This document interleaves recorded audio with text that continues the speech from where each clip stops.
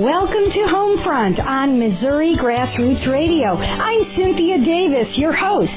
As a writer, speaker, and former legislator, we discuss limiting government, fiscal responsibility, and fair taxation.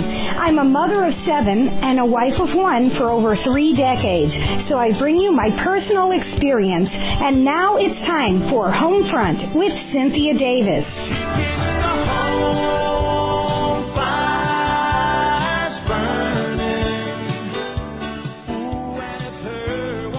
What a happy moment. It's another edition of Homefront. I thank all of my good listeners for coming out tonight, sitting around our computers where we can study the topics and gain a greater insight into immigration. Tonight we have a very special guest. Genevieve Wood comes to us from the Heritage Foundation. If you have not been following this closely, don't worry. Heritage is on it. They are doing a lot of groundbreaking work, and they're studying the issue blow by blow as it makes its way through the Congress. It does say on your bio that you develop and execute strategies to promote the Heritage Foundation's policy solutions for advancing free market, enterprise, limited government, individual freedom, traditional American values, and a strong national defense. So those are all our favorite topics anyway, and we're excited. And what makes you even more special is that it says you enjoy the challenges of helping everyday Americans understand how what happens in Washington and public policy affects them. And that is exactly what we're all about here, is boiling down some very complex issues. How many times have people turned on the TV and they catch little fragments of what's happening in Washington, or worse than that, will get email that sounds like the sky is falling in and it's all bad, and most of the time they don't actually give us enough information to know what they're doing. So can you tell us what is happening with the immigration project in Washington, D.C.? Well, Cynthia, first of all, thanks for having me on, and you're absolutely right. It's extremely hard to keep up with everything that happens on one issue, much less all the issues. I mean, you know, as a public servant yourself, that there's, members of Congress and people at the state level are oftentimes focusing on a myriad of issues. But specifically with immigration, this is a bill, the current one that's being talked about in the Senate. Many people call it the Gang of Eight, that's made it through the Senate Judiciary Committee, but the full Senate has not had a debate or vote on it yet, though we're expecting that maybe in the next week or two. And this is what many people are calling comprehensive legislation. And we at the Heritage Foundation think it's the wrong way to go, because immigration reform is a very important issue, but it's a very big issue. And trying to pile every aspect of it into one bill is not the right way to go about doing it. We ought to take individual pieces, whether it's border security first, or temporary guest worker programs, or taking a look at our current immigration system and making sure that it's working better, so there's over 4 million people that are currently standing in line trying to get into the country legally. That process works better. And then what do you do with the folks that are currently here? But those are specific issues that we ought to take on one at a time, because they're big enough on their own. And as you well know, when you put everything into one bill, a lot of things sneak in. It often becomes a lot more expensive than people were expecting, and you don't really end up knowing what's in it until it passes. And we've all seen what happened with Obamacare. We have seen what happened with Obamacare, and it is frustrating to watch our country get all befuddled over something that ought to be simple. After all, when they made up the Constitution, it sounded simple enough that government is supposed to protect our borders. I mean, that's one of the few jobs that the national government is actually supposed to do. And so it is a surprise when you read about them making it so hard. What I think happened, especially in light of the November election, is you have people in Congress who are freaked out over, what if I don't win my election now? And there was a lot of discussion over why did the Republicans lose seats in the House. and what is going on. And a lot of the analysts presumed that we are seeing more of this harshness, and we're not being nice to the illegal aliens, and therefore it's going to cost you at the ballot box. The part that doesn't make any sense to me is if they're illegal aliens, they weren't supposed to be voting anyway. So how That's a good point. Point number one. Yeah, so how do you balance the question of what do we do with trying to be nice and sweet and loving and kind to all of these extra people here, and with the other message, which is maybe we need to deport them, and, you know, the hard line is maybe we should not let them live here since they're here illegal. What do you say to that?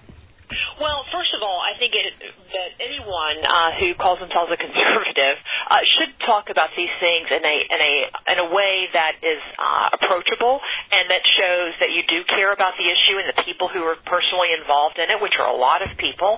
And I think we should be very clear that conservatives, I think the majority of them, believe that immigration reform is necessary because we do have a big problem, and it's going to be a problem increasingly for, yes, more dollars, so American taxpayers, but also the people who have come here, who are already here, or who are trying to come here to pursue the American dream, when we are creating a system that is overburdened and can't provide the services that that so many people come here to be a part of.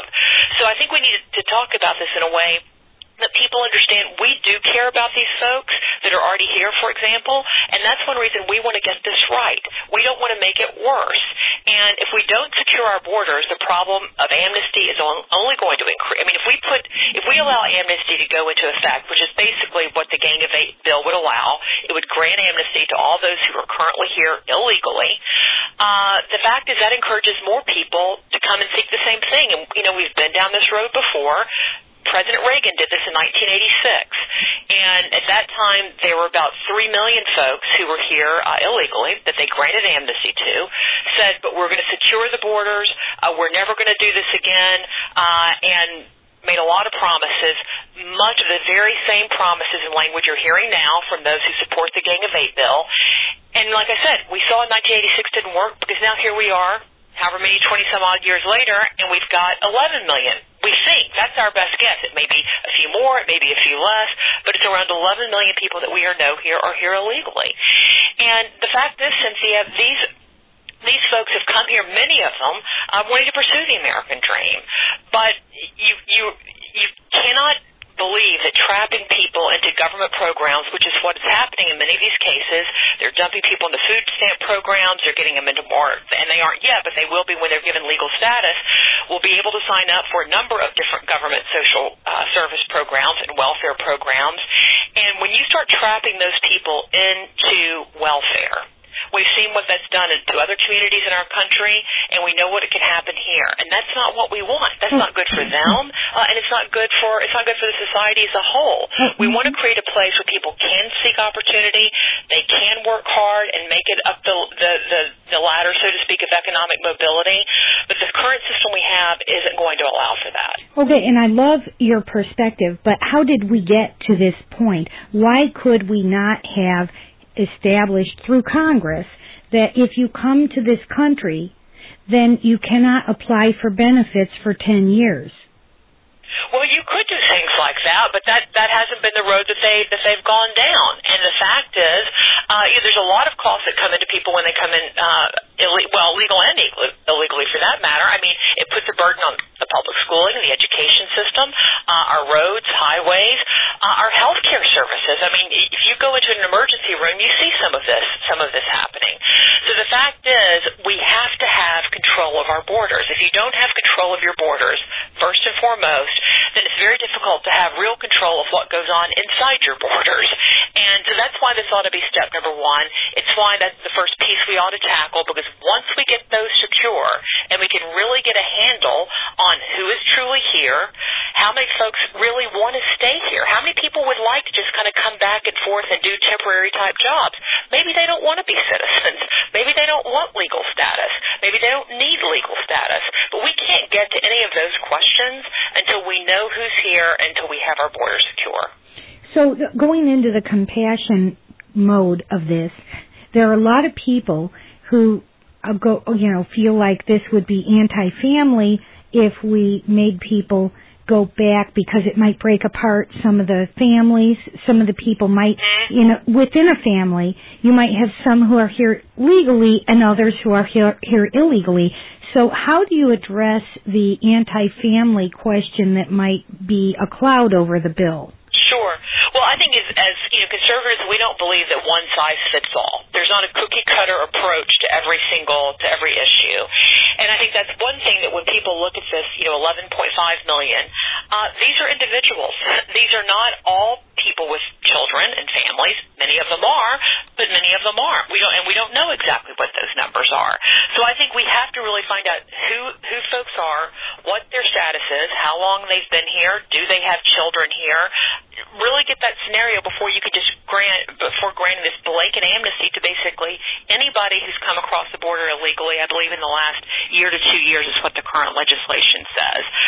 Because I think they try to play on the heartstrings of pretending this is going to that folks who are opposed to the current bill being debated on the Hill are opposed to keeping families together. Nothing could be further from the truth. One thing we don't want to see is families come across here and get trapped into welfare programs, which can be extremely devastating for families, as you well know. And so I think that's one of those things where we can't get trapped into saying we're going to treat everybody the same or that all the 11 million are the same. They're individuals, and we need to look at them individually, but we can't do that until we secure the border and really know what we're dealing with. I remember when my son came home from public school with the form for him to fill out for the free breakfast and free lunch.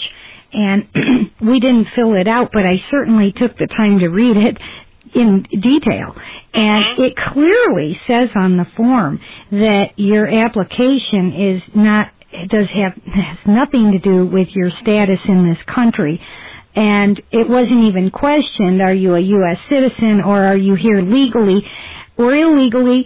I know what they're trying to do. They're imagining, what if some of these illegal aliens' children come to school and then they don't have breakfast or lunch because their parents are so inept they don't know how to feed them, and then they go hungry. We don't want that to happen.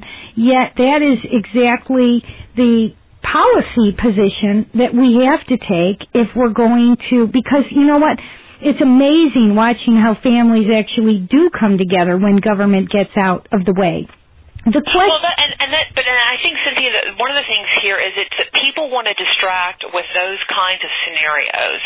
And what we're saying is, look, why are we not first making sure the problem doesn't get worse? Of course we don't want children here in this country, however they got here, to go hungry. But what we need to first address is that we're not allowing more folks to come in and being in that situation. And you've got to stop that, and then we can start addressing these other case-by-case issues. But they want to kind of distract with those.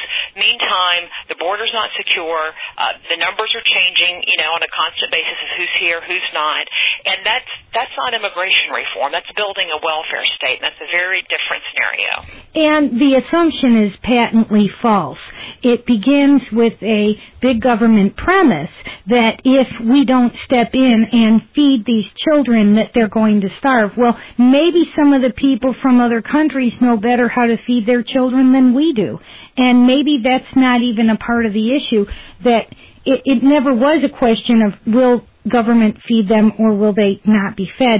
I think American compassion is a beautiful thing, and we have always stepped up to the plate and helped neighbors when they don't know what to do.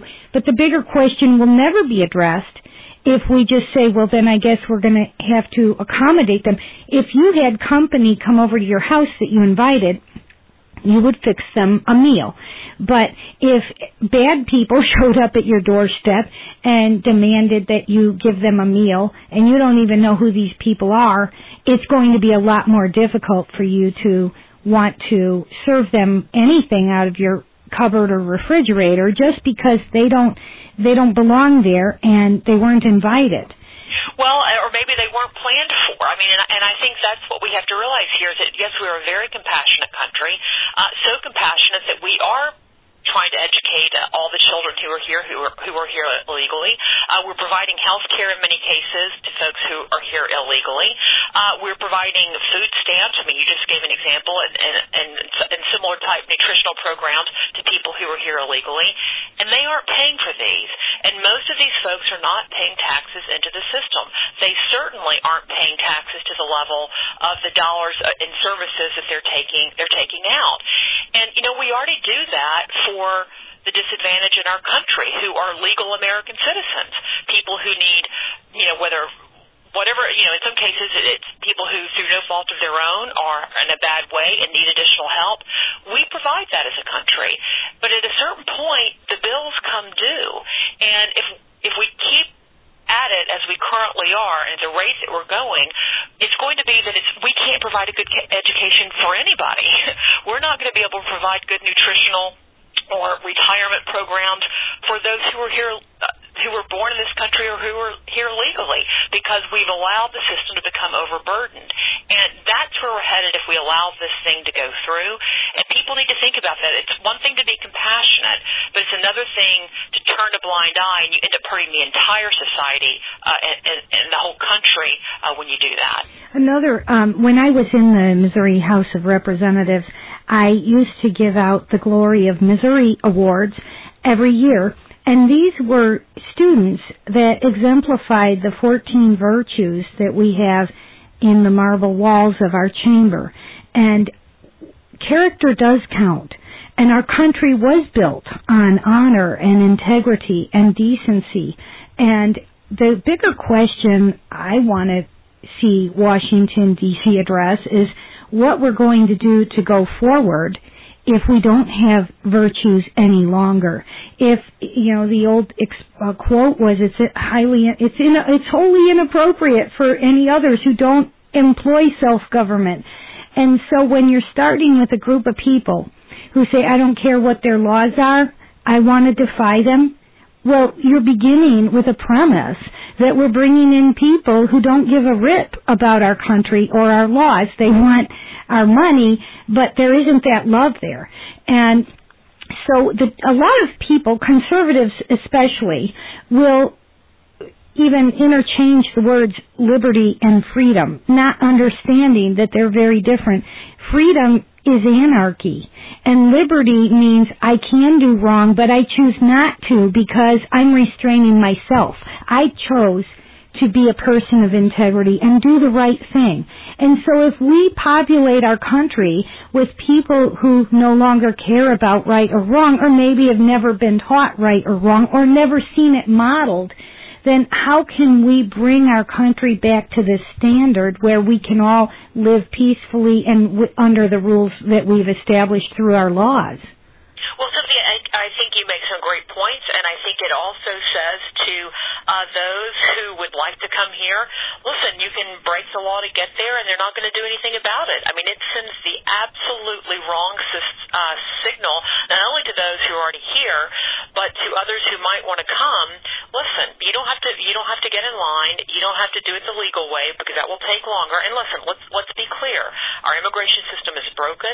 It is a bureaucratic nightmare to get through it. We should be cleaning that up. It should not be so arduous and take as long as it does for people to have their applications processed quickly or more quickly than they currently are. So we ought to be addressing those things for sure.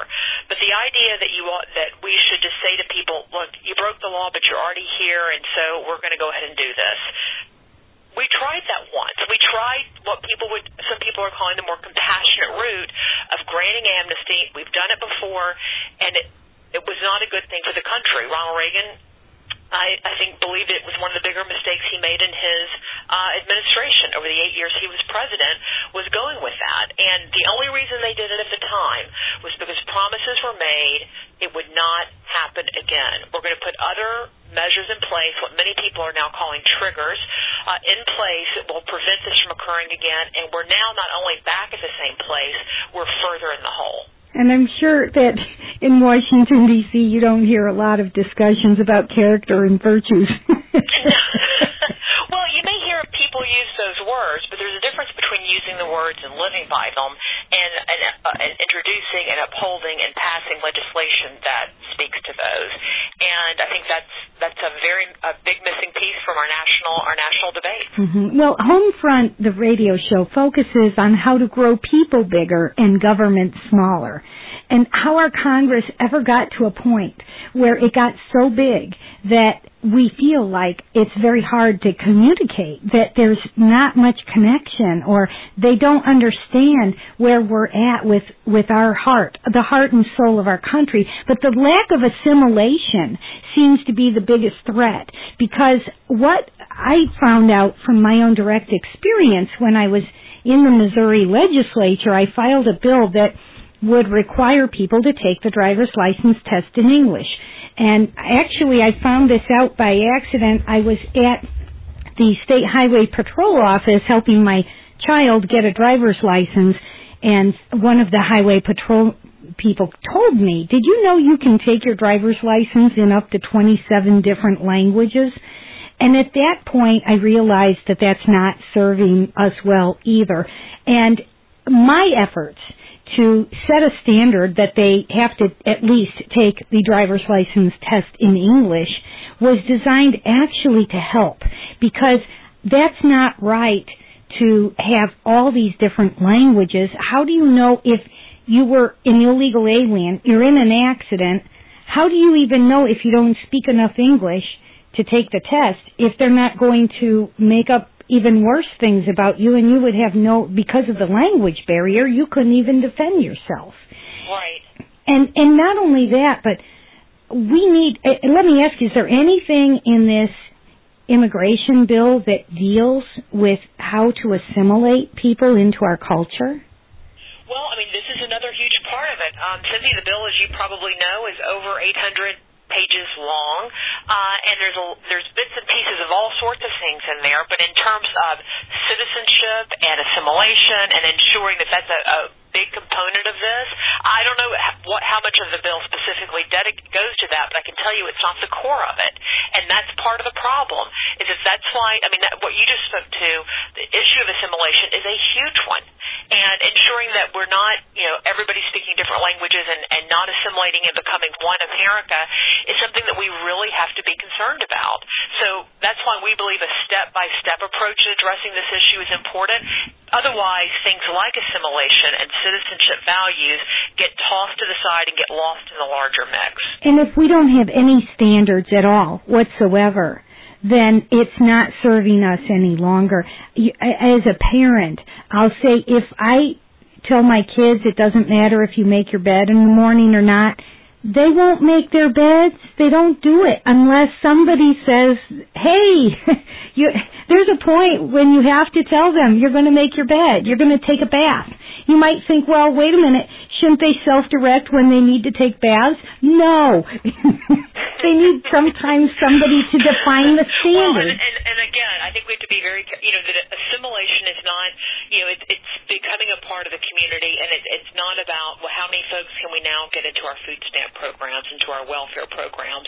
And one of our big fears is how many of these folks are currently assimilating, and that's not going to be good in the long term for them or for their families, and certainly not for the American taxpayer. Well, about this immigration bill, you said that the Senate has already passed it, but the House is still out figuring out if they want to pass it or not? Well, the Senate Judiciary Committee has passed it now out of committee, but the full Senate body has not taken a vote, and so there will be a debate period on that, and then potentially a vote in the next 2 to 3 weeks. We'll see. Well, as an outside observer of Washington, it looks a little mysterious why the House would do anything that the Senate does, because the House is Republican, the Senate is Democrat. So why would there need to be any meeting of the minds between two groups that are philosophically divided? Well, I think that what we would like to see is that whether it be the Senate or the House, is that somebody would come forward with the correct approach to immigration reform. We need immigration reform. No one at Heritage is saying let's do nothing. We're saying let's do it the right way, and that there's a better way than the way the Gang of Eight and the Senate has approached it. So I think, again, to see some alternative proposals come forward that really tackle the issues in the order they ought to be tackled, and that eventually then help us overhaul the full system would be the right way to go. And we're encouraging folks in the House to think that way. There's some good folks over there who would like to. But as I can tell you, and you know this as a former elected official yourself, it matters what people are hearing from their constituents. And so I would just encourage the listeners of your program to make sure that their senator, their House member has heard from them about this particular legislation and knows that they think this is so important that we get it right, that we take each piece one at a time and not try to do a comprehensive bill. And what is the website people should go to if they want to do some more research? Absolutely. If you go to heritage.org, that's heritage.org, you'll see a lot of different issues positioned there, but immigration reform is one of the ones we've been featuring regularly on the homepage, and you can find all sorts of information about the bill itself, about the cost involved with amnesty, and with a lot of things that are hidden in it that I think many folks in your audience would be very surprised to hear about. Well, I appreciate that. I know it's hard in the space of a half hour to divulge everything and even a simple bill, but you've been a blessing, and I can't thank you enough for being on our show tonight. This has been great, and is there any last summary parting statement you want to tell our listeners? I would just say to tell them to please, know that if you want to be involved on the issues and you want to know what's going on, I would encourage them to visit heritage.org, whether it's immigration or other issues. We try to put it in a way that people can understand how it will impact them, people they care about, and that's information they can share with neighbors and family and friends. Thank you, Genevieve. It has been a great opportunity. You have a good afternoon, and we'll talk to you next time on Homefront. Sounds great. Thank you. Bye-bye. This has been another edition of Homefront on Missouri Grassroots Radio. I'm Cynthia Davis and hope you enjoyed our program. Please join us next week when we offer another infusion of truth, honesty, and solutions that will grow people bigger and shrink government smaller. Thank you for joining us. See you next week.